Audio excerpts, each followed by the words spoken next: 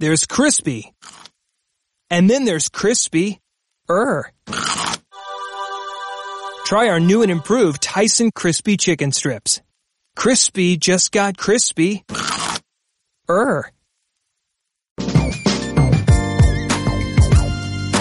Welcome to HBCU 468, brought to you by ESPN's The Undefeated.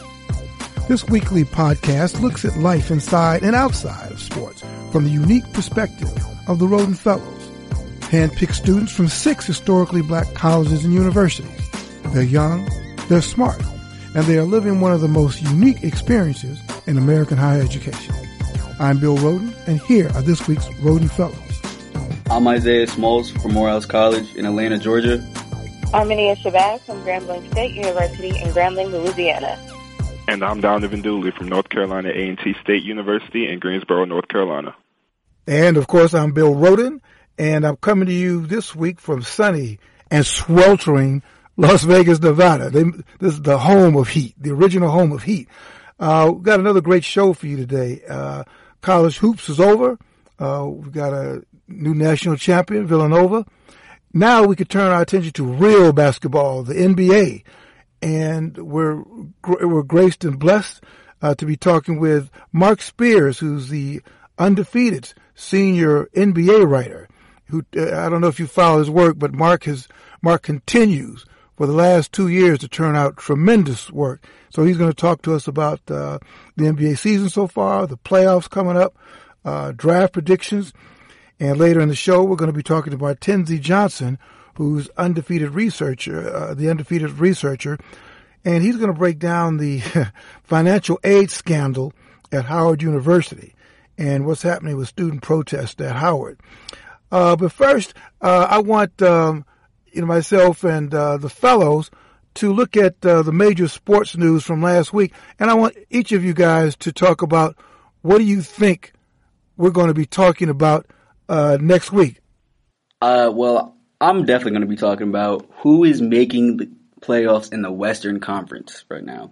So you have the Jazz, who are ranked 4th, that are 45-33, and then you have the Clippers, that are ranked 10th, that are 42-36. That's 3 games that separates them. Who's going to make it? That's all I want to know. Well, next week, I'm really going to think we're going to be talking about LeBron and how he's fully supportive of female NBA coaches. This is a subject that has been brought up, but he's talking about it, so I know everyone's going to start talking about it, especially since Becky Hammon was up for the position of the San Antonio Spurs assistant. Okay. I definitely think we're going to be talking about whether the Toronto Raptors are actually for real this year. I know this is a conversation that comes up throughout different years, but I think this year might actually be the year that they actually get over the hump. They can actually defeat LeBron in the Eastern Conference playoffs this year, wherever they might play them. So I think this is the year we're going to be talking about Toronto actually being for real. Oh, great. Well, that's a perfect segue into our guest this afternoon is the great Marc Spears, who's the undefeated senior NBA writer. Hey, Marc, welcome to the show, my man. Thanks again for coming on. Oh, well, I went to University of D.C. for a year. That's the HBCU. We got to give them some love too, right? Do they count? Yeah, count. If you tell us they count, yeah, well, he gets beat up on, man. They're HBCU too, so I didn't graduate from there, but I went there for a year. That's okay. That matters. Listen, man, it's the thought that counts. You did a year. You dunked on people for a year because you played ball there, right? Yeah, I played ball, was on scholarship, and they weren't offering my classes my final 2 years, so I left. There you go. And then, and look, and here you are. So it all worked out. It all works out, brother. Hey, so Marc, I know you cover the NBA, but you are also a man of wide-ranging interests and passions. What do you think people are going to be talking about next week? Well, I think probably with the playoffs just about to start, the Western Conference race from basically 4 to 10.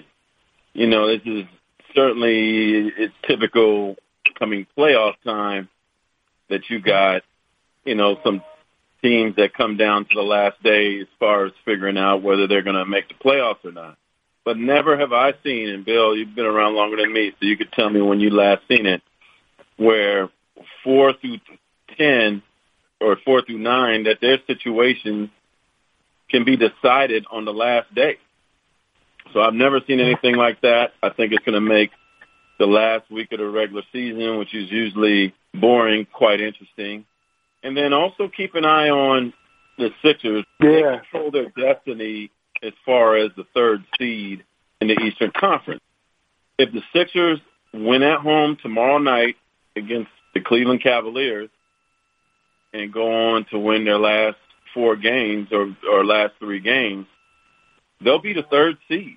As crazy as that might sound, they'd be a third seed, and basically, as the third seed, would have the easiest road to the Eastern Conference Finals because Toronto and Cleveland would play each other likely in the second round, and Sixers would have to play either an injury-depleted Boston team or Miami, Milwaukee, or Washington. So right now, the game that the Sixers have tomorrow is probably the biggest game they had since they were in the playoffs in 2012. So I'm keeping an eye on the Sixers, who have that mammoth game on Friday against LeBron in Philly. What a great ticket that would be. And if they could win out, they're the third seed. That's interesting that you say that, Mark. I kind of got a question about the 76ers now that you mentioned them. Do you really think they could be a potential finals? They could make a potential finals run? You said they had the easiest. They would, if they maintain the 3 seed, they would have the easiest road to get to the Eastern Conference Finals. Do you feel whoever they play, whether that's Toronto or Cleveland, do you feel like they have a legitimate chance to get to the finals, even with them being so young? They got a chance. I don't know, legitimate might be strong, but they certainly have a chance. You got to see how healthy Embiid is and how that, facial fracture affects him. Sixers have some other injury woes as well. But they're like, you guys wouldn't understand this reference. They're like the fish that saved Pittsburgh. They're just, Mr. Roden understand that. They're just this ragtag team with some young talent. And you got to go see that movie for y'all youngsters. But you got to see the movie. Who's the star? Who's the star of the movie? Julius Erving, better known as Dr. J, was the star of the movie and did a good job. That's great. Yeah, did a good job. But they. What was the name of the movie? The Fish That Saved Pittsburgh. The Fish That Saved Pittsburgh. Got it. Yeah. Yeah. No, it's a comedy. It's quite interesting, but it was a good movie. But basically, the Sixers would have no pressure, whether it's Toronto or Cleveland. Yeah, the odds would be against the Sixers, but when you got Embiid, when you got a guy that makes everybody better, and Ben Simmons, you got youth, athleticism, a deep bench, veterans. They're just like. They're that team you really don't want to see in the playoffs, and I'm very curious to see how it breaks down. Do you think Toronto? I mean, we've talked a lot about Philadelphia, but what do you think about Toronto? I mean, everybody's saying this is their year, but I wonder if that window is closed because now it looks like Philadelphia is rising. Could they have missed their opportunity? Could they miss their window? Well, but that's the thing. Like Toronto's really going to be watching that game tomorrow, because they'll probably learn who their second-round fate is. So if Philly wins and wins out, then you got basically Cleveland and Toronto beating up on each other in the second round, And so Toronto's path, no matter what, is going to be tough. That being said, DeMar DeRozan is an all-star caliber player, MVP player, not all-star caliber, MVP caliber player. Kyle's being Kyle. He's an all-star. And then they just got a great supporting cast. This is the best team Toronto's ever had. This is the best chance that they've had. I've talked in detail to Kyle Lowry and DeRozan over the last year about what this year could be, but they know that you got to beat LeBron James 4 times. 4 times in a playoff where there's no days off. Where there's several days off in between games. That's a hard thing to do. And so it's really, really hard for me to bet against LeBron, but this is Toronto's best chance to do it. I think if this would be the year for them to do it, and strictly because I feel like Toronto has made some changes, and you can probably attest this, Mark. I feel like they've made some changes around the way they play. They're not as ISO heavy as they've been in past years with DeRozan and Lowry, and I feel like that's taken some pressure not only off DeRozan but off of Lowry, who's had his struggles in the playoffs in recent years. And I think with the addition of these key players like Van Vliet, and with Valanciunas playing well and all these other players who come off the bench, I think it's given less pressure off of Lowry. And I also think LeBron's team this year might be the worst it's been in recent years. And so with the Raptors becoming better and Cleveland becoming substantially worse in my eyes, I think the Raptors could potentially do something to finally get past LeBron this year. But Steve, listen to your hesitation. Yeah, because it's LeBron. If it goes 7 and Toronto wins all 4 games at home, they make it through. But you got to remember, this is like a second-round opponent. Like, Toronto has to win that series if they play Cleveland. Can you honestly tell me, Donovan, that LeBron James won't steal one game in Toronto?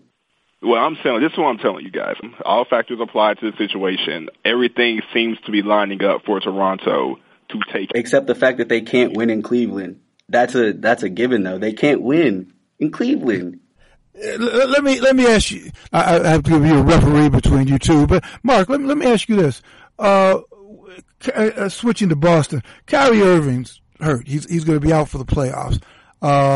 Your immediate thoughts? Does this kill Boston? But Kyrie has always been injury prone throughout his career. He did have 2 years, maybe 2 or 3 years, where he miraculously was not hurt. I'm wondering if this is kind of, I know he's a young guy, but if this is kind of it for him in terms of sort of this avoiding the injury bug that's haunted him throughout his career.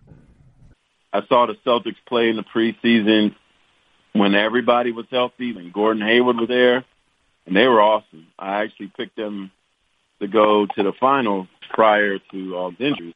So I'm not worried about him for next season. It's just golly, this year of injuries for the NBA has been unbelievable. Yeah. I've never seen anything like this. So I certainly wish him the best. But the one thing to keep in mind about Boston is they may be the best defensive team in the league. They're going to slow it down. They're going to make it ugly. They're going to turn it into a bar fight. The odds are certainly against them. The pressure is off. And whoever they play, you better get your knuckles up because they're going to, be physical. They're going to defend. They're going to make every shot tough. And they're going to try to beat you 82-78, and they're just fine with that. I had a quick question. I was wondering, is there any news on LeBron's upcoming free agency? I think the playoff will help answer that question a little more. It's probably too early to tell. I would be shocked if he totally knows what he's going to do, especially with the change in landscape of injuries and how the NBA is. And, obviously you hear his rumors about Houston, and who knows, maybe Philadelphia can be more intriguing. Another thing to keep an eye on is that Cleveland has a high draft pick. So what if they get a lottery pick? What if they get a top 5 pick and end up, getting one of college's top players? That could make it more intriguing to stay. I actually think the trade perhaps helped Cleveland's chances better than it hurt it. So there's too many unknowns right now, I think, to really make not that he's telling me anything, because he's not, but to make any kind of sound projection on what's next. Kind of switching gears a little bit. I know you mentioned this upcoming draft, but I kind of wanted to backtrack to last year's draft. I've heard a lot of people say that this is one of the best draft classes since the 03 or maybe even the 96 draft, with Jason Tatum in Boston, Ben Simmons, even though he wasn't drafted last year, but he's still, a rookie, Lauri Markkanen, Donovan Mitchell. I kind of wanted to know what you thought about the possibility of awarding a co-rookie of the year this year because of the play of Ben Simmons and Donovan Mitchell. I I don't really like that. It's unless it just happens to tie even. I'm not big on Cole. Somebody got to win. I mean, this ain't the Millennial Award where everybody got to be happy and hold hands and kumbaya and everybody certificate of participation and get smoothies and goes home happy. You know what I mean?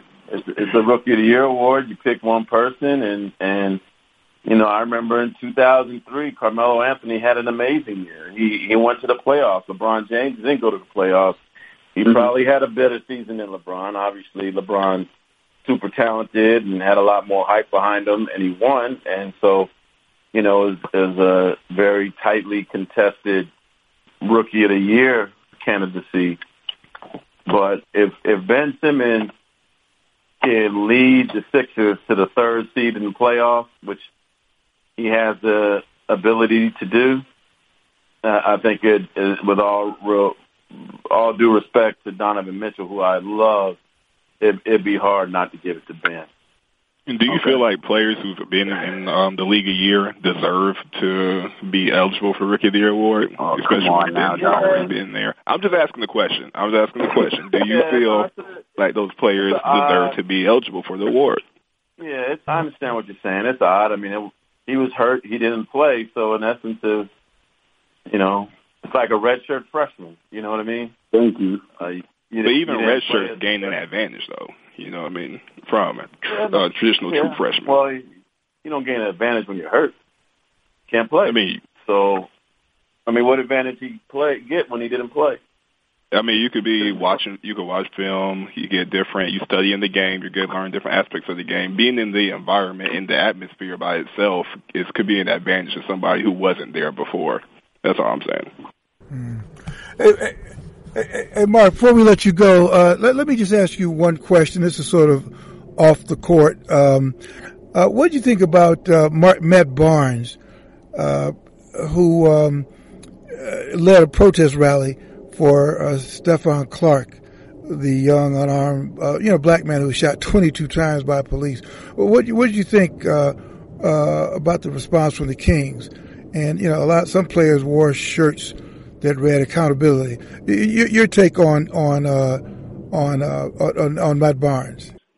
I mean, Matt Barnes is one of the most interesting NBA players I ever met. I remember as a rookie going to Summer League that year in Salt Lake City, and the trainer for Cleveland at that time, because I believe Matt didn't get drafted or was drafted late in the second round, and he was in camp with Cleveland. Max Benton, their bus was overfilled with players, so he asked Matt to ride with me to the Summer League game. So Matt kind of looked at him crazy and just jumped in my rental car with me, and we drove there together and had a lot in common. Matt's dad and my dad actually went to the same. Myself and Matt's dad actually went to the same high school. Wow. Andrew Hill High School in San Jose. And because of things going on in Eastside San Jose that were a little bit too much, I'll just leave it at that, urban problems, as you could say, right. Matt's father and the family, departed to Sacramento, and he moved there. Matt was there, I think, by the time he was like 8, 9, 10 years old. So, Sacramento was near and dear to his heart. He was basically raised there. The area in which Clark was basically shot and killed is the same area where he used to play pickup ball at Sac High and, at the Salvation Army in the gym. And so he's very close to people still there. Matt isn't scared of the street. He actually had one guy, and everybody from the hood knows that one guy in the neighborhood that kind of runs things. Matt wouldn't give me the guy's name, but he flew him to L.A., spent some time with him, because one thing that Devontae Clark wants, which is Stephen Clark's brother, and Matt want, is it to be bigger than just getting justice for the cops. They want to stop black-on-black crime as well. And so Matt basically told me that he's even after the rally, there's a lot of work for him to be done, and he's going to do everything he can to try to change that neighborhood, get more opportunities, get more education. And so, Matt is a special person to me. He's one of them guys that could be a little intimidating to folks, but he's also one of those guys that I love where, you don't have to agree with everything they say, but he's always going to keep it 100 with you. And he really cares about making sure his boys grow up in a great environment, giving the best to Sacramento and the community. So, I certainly kudos to Matt, kudos to the Sacramento Kings for standing up, and also owner Vivek Ranadive for standing up and not being scared to speak in behalf of the Clark family, despite the fact that for 2 games he lost money on attendance and on concessions and whatnot because of the protests. So it's been kind of crazy up there in Sacramento, but hopefully there'll be some good that has come out of all this nightmare. Our guest has been the great Mark Spears, who's a senior NBA writer for The Undisputed, a man of many talents. He dunks on people. And he did. Well, whatever, man. Let's keep the narrative going, All right. Last thing before we let you go, Mark. Who do you think is going to be playing? One thing I want to tell you real quick, Mr. Roden, that I love about you is anytime you give me an introduction or a goodbye, man, I feel like I'm getting a shout out from a jazz band leader, man. So I really enjoy it. Who do you think we're going to be talking about in June, man? The East versus West in the NBA. Let's leave us with a prediction. I hate to say it, but I think you're going to get a repeat. No, wow. Yes, Golden State. You got to remember that I think Golden State will be fine, and they'll figure it out, and they can't wait to play Houston after all the trash talking and pound chesting that they've done. And, keep in mind this new territory for the Rockets. Although James Harden's having an amazing season, it'll be new territory for Chris Paul, who sure will be very emotional if he gets to the finals or just gets to the conference finals. But even with all of Cleveland's problems, you got LeBron James rested with 2 or 3 days off in between games, playing the best basketball of his career. I just find it hard that anybody beat him 4 times. Well, there you have it. That's a guarantee. We're going to have Houston and Toronto. I ain't got. Hey, I'm from the city, so I have no problem spending time in Toronto. Trust me.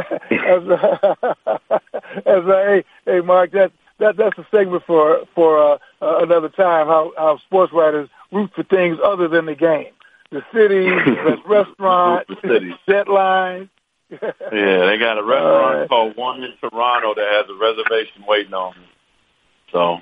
All right. Hey, Mark, man, you're the best, man. Thanks so much. Know the fellas always appreciate talking to you. So best of luck, and I'll definitely see you along the trail. All right, go UDC Firebirds. That was a great Mark Spears. We're going to take a short break, and when we come back, we're going to be talking about the student protests at Howard University. Stay tuned.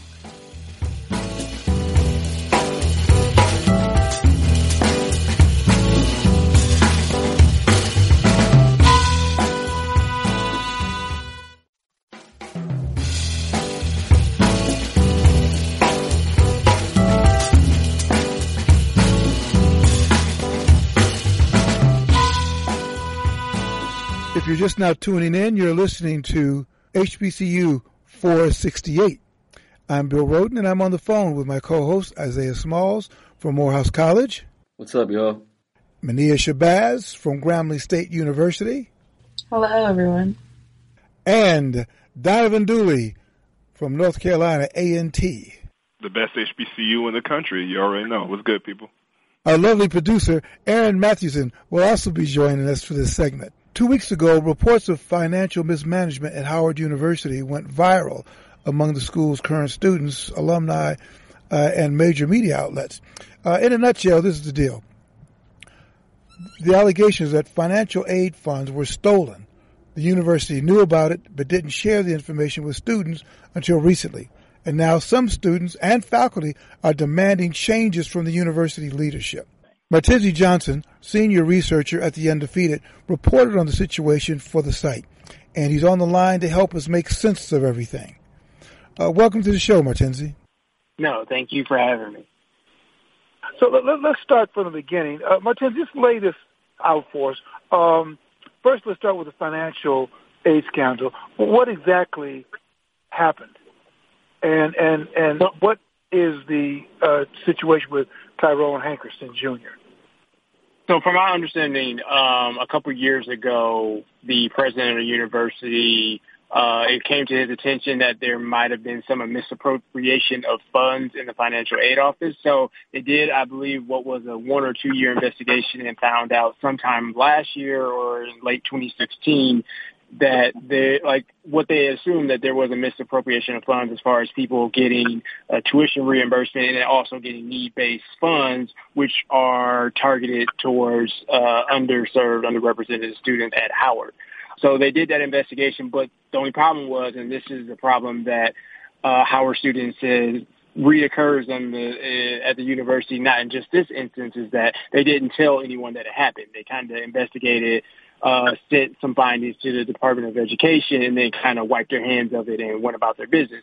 So I believe the 27th of March is when the Medium post came out that a few employees of the financial aid office had done what was reported by the school a couple of days later, was that they were basically double dipping in the funds for need-based financial aid and then the tuition reimbursement. So as far as what is in that Medium post that was eventually taken down by lawyers for Tyrone is that we don't know for sure how accurate those reports are. No one outside of that Medium post had kind of corroborated what was in that. But obviously the jokes were flying after, because Tyrone was someone who was very flashy online. So you look at him and you look at what he allegedly stole and you kind of put two and two together and say, yes, someone stole $400,000.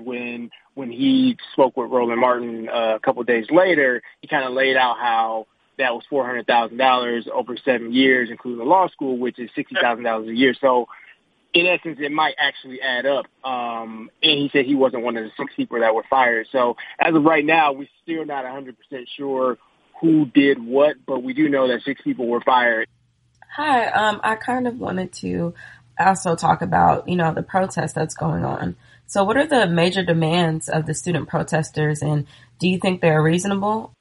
For sure. So there's a misconception, and the students really kind of hammered that home with multiple people that I spoke with on Howard's campus yesterday. So a lot of people think that the protests or the list of demands came after the Medium post about what students or employees of the financial aid office did. What actually happened was the list of demands came out on March 25th. The Medium post came out on the 27th, and then they took over the building, I believe, on the 29th. So they had these issues with Howard before, but the tipping point was that there was a possibility that over $1 million, maybe even more, were practically stolen from students who you hear these stories about them being $20,000 in debt and not being able to register for classes and stuff like that. So in that original list of demands, they wanted what they refer to as adequate housing for certain students. So anyone under 21 as a freshman or sophomore, they wanted them to have the ability to live on campus. They wanted to freeze tuition costs, which right now are over $24,000 a year. They wanted to develop efforts to prevent sexual assault on campus. As some of you, I assume, know, right now, the University of Howard University is being sued by at least 5 or 6 women for how they've handled sexual assault cases in the past. So that's added to the list. Also, creating a grievance system for faculty, hiring more mental health counselors, combating food insecurity, not just for students at the university, but around the entire campus, in the communities outside of the university, allowing student involvement in policymaking. And then the last two are kind of the two biggest issues is the disarming of Howard University Police Department officers and the immediate resignation of the president and I believe the executive committee of the Board of Trustees. Now, as far as are these reasonable requests, I think a handful of them are. The ones, and I think in the Atlantic article that came out a couple of days ago kind of pinpointed this as far as getting students involved on like policy decision making. In theory, yes, that might be a good idea, but in practice, it would be if everyone in America voted on every single policy decision, that came up in every single city in every single state, you would get bogged down by that bureaucracy. So I don't know if that is necessarily a good idea, but they should have input on major decisions. But I think everything else, the disarming of police, someone I heard talking about this on campus yesterday was in the event of an active shooter, you would probably want HUPD to have firearms. So I'm not sure how possible that is. And then also the biggest thing I think is obviously the resignation of the president and the executive committee. I'm not on campus every day. I'm not a student there, so I can't say whether or not that's reasonable or not.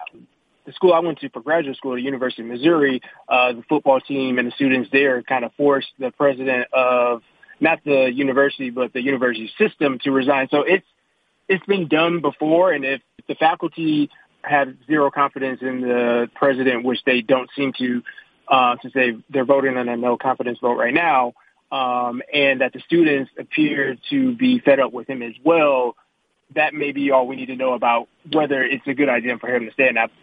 Many of the students I talked to there were basically saying that the element of distrust between the students and the administration was really the key thing and why tensions have been so risen there on campus. And so in your story, you mentioned that Board of Trustees members didn't appear to trust student demands seriously at first. How do you think the students got their attention? Do you think they finally got their attention with these protests? I think a lot of executive leadership type people don't necessarily want to listen to a bunch of 20 and 21-year-olds. But I think after a while, right. So for them, it's and I don't want to get into capitalism or not, whether it's a good idea to listen to students or not, or just take their money. But I will say that after a while, I think the students proved to them that, hey, we thought long and hard about this. This isn't something that is just a reaction to the big news story from last week about the financial aid office, and we're really passionate about this, and we really thought about this. And something they wanted to make clear too was that it's not just about President Frederick. Like, there are serious issues on campus, and we've seen in the news regarding the sexual assault and how those allegations were handled, how the university has refused to be transparent in issues as we've seen with the financial aid office, and then tuition increasing as well. From my understanding, tuition in 2006 or in 2008 was about $6,000 a year or $6,000 a semester, which would either be $6,000 to $12,000 a year. Now it's double that, right? So they have reason to be upset, and I think after meeting with the trustees, because the trustees essentially from how the students explained it, had no idea what was going on campus. And as far as the sexual assault allegations, I find that hard to believe because of the lawsuit. But for every other issue, there's reason to believe they didn't know or they didn't care. That's what I asked one of the students was, do you think that they cared or not? And they really couldn't answer the question. So, but back to your question, I think after a while they realized that, hey, these are major concerns of these students. And if you're meeting with someone 6 to 8 hours a day for 4 or 5 straight days, I think after a while you do have to take what they're saying seriously, or you wouldn't be there. Hi, Martinzi. I read a piece by Panama Jackson of Very Smart Brothers about kind of why this all matters and the effects that this could have on other HBCUs and stuff like that.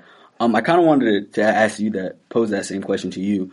What are all the ramifications of this? And do you think this will have a trickle-down effect on future students who attend HBCUs?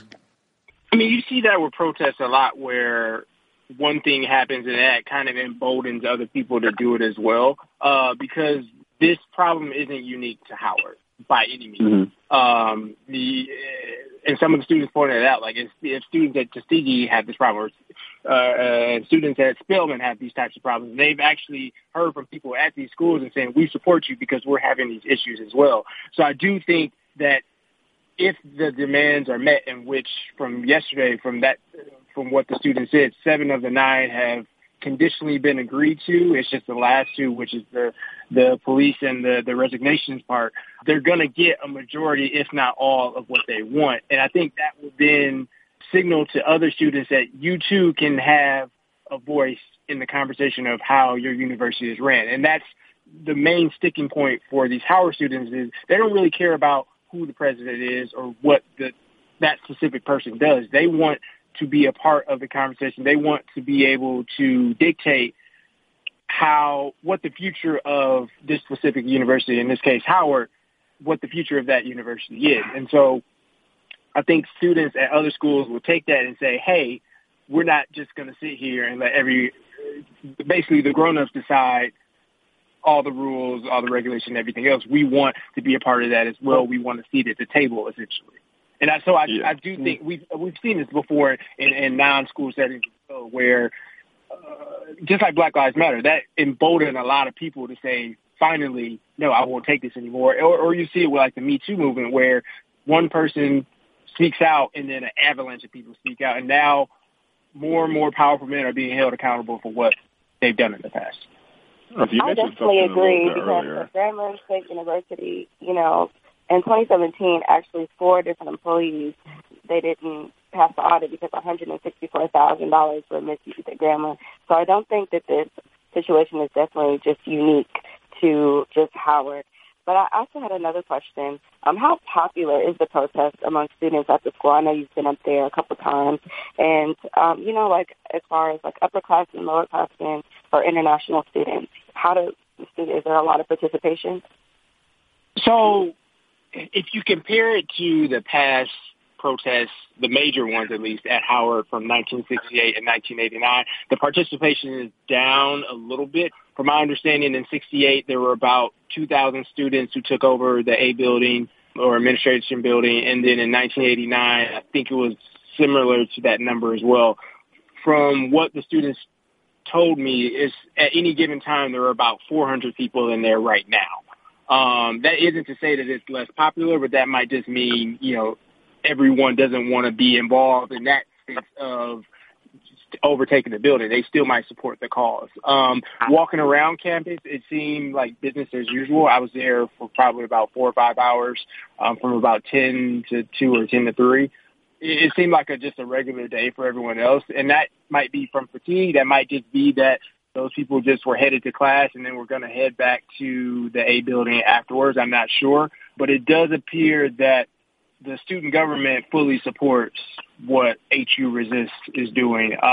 There's another organization, I think it's called H United or something like that. So that's for different political backgrounds among the students. They support them as well. So, but it seems like there's a strong contingent of people who do support this, but it's not necessarily those people who are going to be staying in the building for what is now 8 days. I want to ask a question quickly. Like everybody's been mentioning, this isn't a situation that's, just strictly, applies to Howard. Even at A&T, we've had recently a woman in our offices embezzled $400,000 from North Carolina A&T. And so, but I want to ask you this question. Do you think the way that Howard handled this entire situation is also a big reason for why students are so up in arms and in these protests? Because with A&T, I feel like they handled the situation differently by letting students know, letting faculty know, letting alumni know that this did happen in a pretty quick manner. Do you feel like Howard, messed up in that regard and not being as transparent with their students as they should be? Yeah, the main concern, and it doesn't just apply to this one instance, this is long held among students, even past the generation that we're dealing with now, is the idea that Howard chose to be reactive rather than proactive, right? So they could have taken what they found out about the embezzlement. They could have taken what they knew about the sexual assaults on campus. They could have taken what they knew about the quality of the buildings that the students are living in. They could have taken what they knew about students not being able to afford to attend the university or continue their studies, and they could have done something about it then. Well, basically what they waited to do was what one of the students told me was, wait until the students took to Twitter and Instagram and complained about it. because the story came out on the 27th, like I said, about the financial aid office, and then there was an immediate response from the president, and then that response wasn't as well received as they thought it was, so then he sent out another release. And then it took them, I want to say, a good 4 or 5 days before they even responded point by point to the list of demands from HE Resist, which I said came out on the 25th, which I believe was a Sunday. So they're playing catch up, which is probably the worst position you want to be in, because now you're just reacting to what people's concerns are rather than reaching out in the beginning and saying, hey, we heard about this. Hey, we know you're struggling with this. We want to collaborate and come to, work together to come to a positive conclusion. So I think was their number one mistake. But also you do have to take into account that, this is a very large university, and day to day, do they have the time to even, did they have the time to even think about these types of things and implement any changes or have these conversations? I don't know, because, again, I'm not there. But I do think, like you said, the number one mistake for them was not getting ahead of this when they could have. Because you would have still had the list of demands had the financial aid story not come out. But if you had told the university beforehand that you knew about it and you were taking steps to react to it, then the students wouldn't have taken over the building, because that, like I said, was kind of the final straw for them. The story came out and they said, okay, we've had enough. Now we're going into action. So going forward for any university, not just Howard and not even just HBCUs, I think these universities need to realize that these students have voices too, and they're going to be heard one way or another. Either you can meet them at the table, or in the case of Howard, they'll take over an administration building for over a week. Hey, Martinzi, this is Erin. I wondered if you had a sense of what all this means for Frederick. Tyrone Hankerson Jr. He spoke to Roland Martin and basically said that this is a smear campaign against Frederick. I know there was a vote of no confidence against him by a bunch of faculty members, but I've also heard that the student body is very divided. Like, it sounds like some of the lower classmen are up in arms and the upperclassmen alumni loosely are more supportive of Frederick. It seems like the protest is actually affecting the functioning of the university. It sounds like students can't send out transcripts or anything else that the A building is responsible for. What do you think it all means? In any kind of protest environment, everyone's not going to 100% agree with one another. So that's not all that surprising to me, that some people might want some of these changes, but not necessarily for Frederick to be canned. And excuse me, Aaron, what was the main part of the question? I forgot it while trying to formulate the answer. Oh, no, I was just wondering, what do you think it means for Frederick? Do you think he's going to get canned, or do you think it's just what happens when you're a president? Yeah, so I think at any given time, at any school, enough people are going to be fed up with whoever's running the university where they're going to want them to resign. Not every instance do you have it where it's basically a demand from a group of people who are occupying a building. When I first heard about the embezzlement stuff and the statement that he put out after it, and that he knew about it and didn't say anything, and that they basically admitted that there was a lot of money stolen, and they won't give an amount, and so everyone's working off of $1 million, which really in the grand scheme of things isn't a lot of money compared to what their endowment is. But the fact that he knew about it and they didn't feel the need to let any of the students know, especially for these students who, you see these stories like the Washington Post, I believe it was a year ago or 2 years ago, did a first part and a second part story about a girl who, like I said in the beginning, was like $10,000 in debt from the school and wasn't able to live in a dorm. She got kicked out of the dorms. She had to basically live in her friends' living rooms for a couple semesters, and then by the time she got to her senior year, the only way she was able to graduate was a $20,000 gift from a well-off alumni of I think Morehouse. So with all of that, and with the faculty voting no confidence on him, it's going to be hard for him to keep his job, but the board of trustees are behind him, and the alumni association is behind him, and the alumni association are the people who in theory, are going to keep the university alive by how much money they give. So it's kind of hard to tell right now. In the beginning, I would have said, yeah, definitely he's out of here, but it seems to be a little more complex than that. And the fact that, 8 days have gone by, and what the students are saying, the main sticking point outside of the police situation is that the board of trustees aren't listening or aren't willing to bend on keeping him. And one of the students let me know that without saying that he's not going to resign, he basically said, we're working on procedures to be able to make the president's office and the president more transparent. So that sounded to me like he was saying, we'll probably fold on that. We just want him to be more accountable going forward. So I think he will survive this, but in the future, his day-to-day responsibilities are going to change as far as, what he's letting the campus know and what he's telling the students. Hey, Martinzi, I know you got to run, but I just had a question about, we talked about this not being peculiar to HBCUs, but is there something about this? You've got a lot of presidents at HBCUs who have been there for a long time. Is there something about this that underlines an issue at HBCUs, or something that has to be rectified or addressed? This is coming from someone who didn't attend the HBCU. I mean, you can kind of stretch this out to all colleges, but specifically for what you're asking, I think the main thing is money, right? Students can't afford to go to school. If tuition is doubled in 10 years, what will it be like in another 10 years, right? So Frederick, from my understanding, when he got to HU, his main thing was not having the school have to spend on tuition to succeed as a university. So they need not just Howard, but all these schools, whether they're in good financial shape right now, the price of education or post-secondary education is just going to continue to climb. Like, it's not going to go down.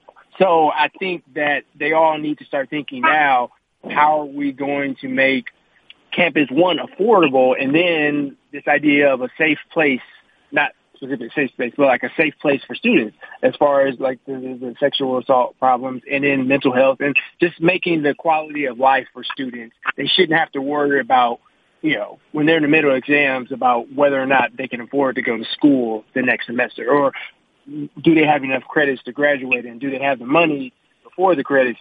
So I think that large picture, these universities where, state funds and federal funds are drying up, and they have to get this money from somewhere. And after a while, you can only ask for so much from Black families, where historically we have less money, less wealth than white families. And if a majority of your entire student population are coming from these types of families, eventually they're going to have to say, I can't afford an HBCU, I'll go elsewhere. And then we're at around roughly 100 HBCUs right now. In 20 years, will it be half of that? It's hard to tell, but they need to find a way to improve that quality of life for these students so that these HBCUs can last for another 100 years. Our guest is Martinzi Johnson. He's the undefeated researcher who's been breaking down the situation at Howard University. Martinzi, before we let you go, where did you go to undergrad? I went to the University of Wisconsin, so the furthest thing away from an HBCU, both in distance and in campus life. All right. Hey, well, listen, Martinzi, thank you so much for joining us and sort of clarifying the situation at Howard. I'm sure you're going to be on this as this thing unfolds, and whether the president survives this or not, I think that's probably the next shoe to drop. But thanks so much for coming on, breaking it down. That's Martinzi Johnson, who's a researcher at the Undefeated. Martinzi, thank you so much. No, thank you very much. That's all the time we have for the show today. But before we close out, I'd like to ask the fellows about the most inspiring protest you all have witnessed. Mania. It was a little after Trayvon Martin had passed, and it was a walk from Maryland to D.C., and I remember taking the train to Union Station. It was just, thousands of people, and it was so inspiring, just the signs and what everyone would say. And even though, it was tiring, because it was a really, really, really long walk, I feel like we definitely impacted a lot of people. And, just seeing people join in as we walk, it means that we are really getting the message across. So firsthand, that was the most inspiring one that I did. I guess for me, the most inspiring protest would be when I actually first came to North Carolina A&T, and I was a freshman here, and we were walking around the campus and almost went down to downtown Greensboro. As a collective, as a school, it was probably like 500 to 800 kids out there, and we were walking. And basically, it was in protest of the Trump administration and his impending election that was coming up in November. And I remember that moment vividly because it felt like it was the first protest I had ever participated in. And it was such a great feeling of unity between like me and my fellow classmates and my fellow students. And it was like, it kind of, everything that you hear about HBCU, it kind of like culminated, in that moment of just, it was a moment of strength and unity that I feel like really bonded our campus for that semester. And it was a very, very fun time. We were playing music and basically just making sure that we were being heard and our voices were being shown. Mine, I'm a big supporter of protests, but I'd say the most inspiring one actually happened when I was in third grade. One of my classmates actually told me that she was not inviting me to her birthday party because I was black. And she actually, this actually got out into the classroom, and my friend, Benjamin Nathanson, who is still my friend to this day, said he would not go to her party unless I could go. And our parents ended up talking, and I ended up going to the party, but I just remember Ben stood up for me, and he made this very public stance, and I will never forget that. Oh, wow. What about you, Isaiah? I got to go back in history a little bit. I'm going to go with Muhammad Ali's protest against going to the Vietnam War when he banded together with, Kareem, Bill Russell, Jim Brown, just seeing those great figures in sports just come together to support a man who had been outspoken throughout his whole entire career. It's really beautiful to read about. Of course, I didn't see it with my own eyes, but, just having done research and just knowing the history around it, it was a very big deal.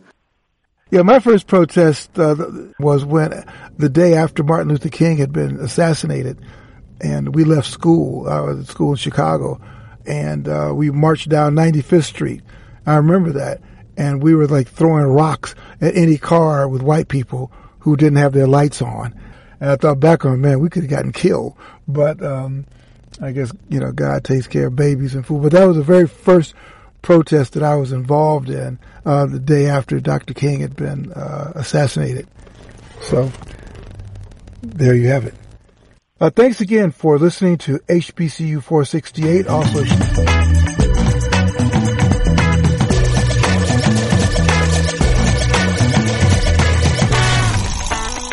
shout out to Ben Nathanson, who protected our producer, Aaron Matheson, and allowed her to go to the birthday party. That's all the time we have for today. If there's anything you'd like us to cover, or if you just want to leave us a comment, tweet us at the undefeated #RodenFellows.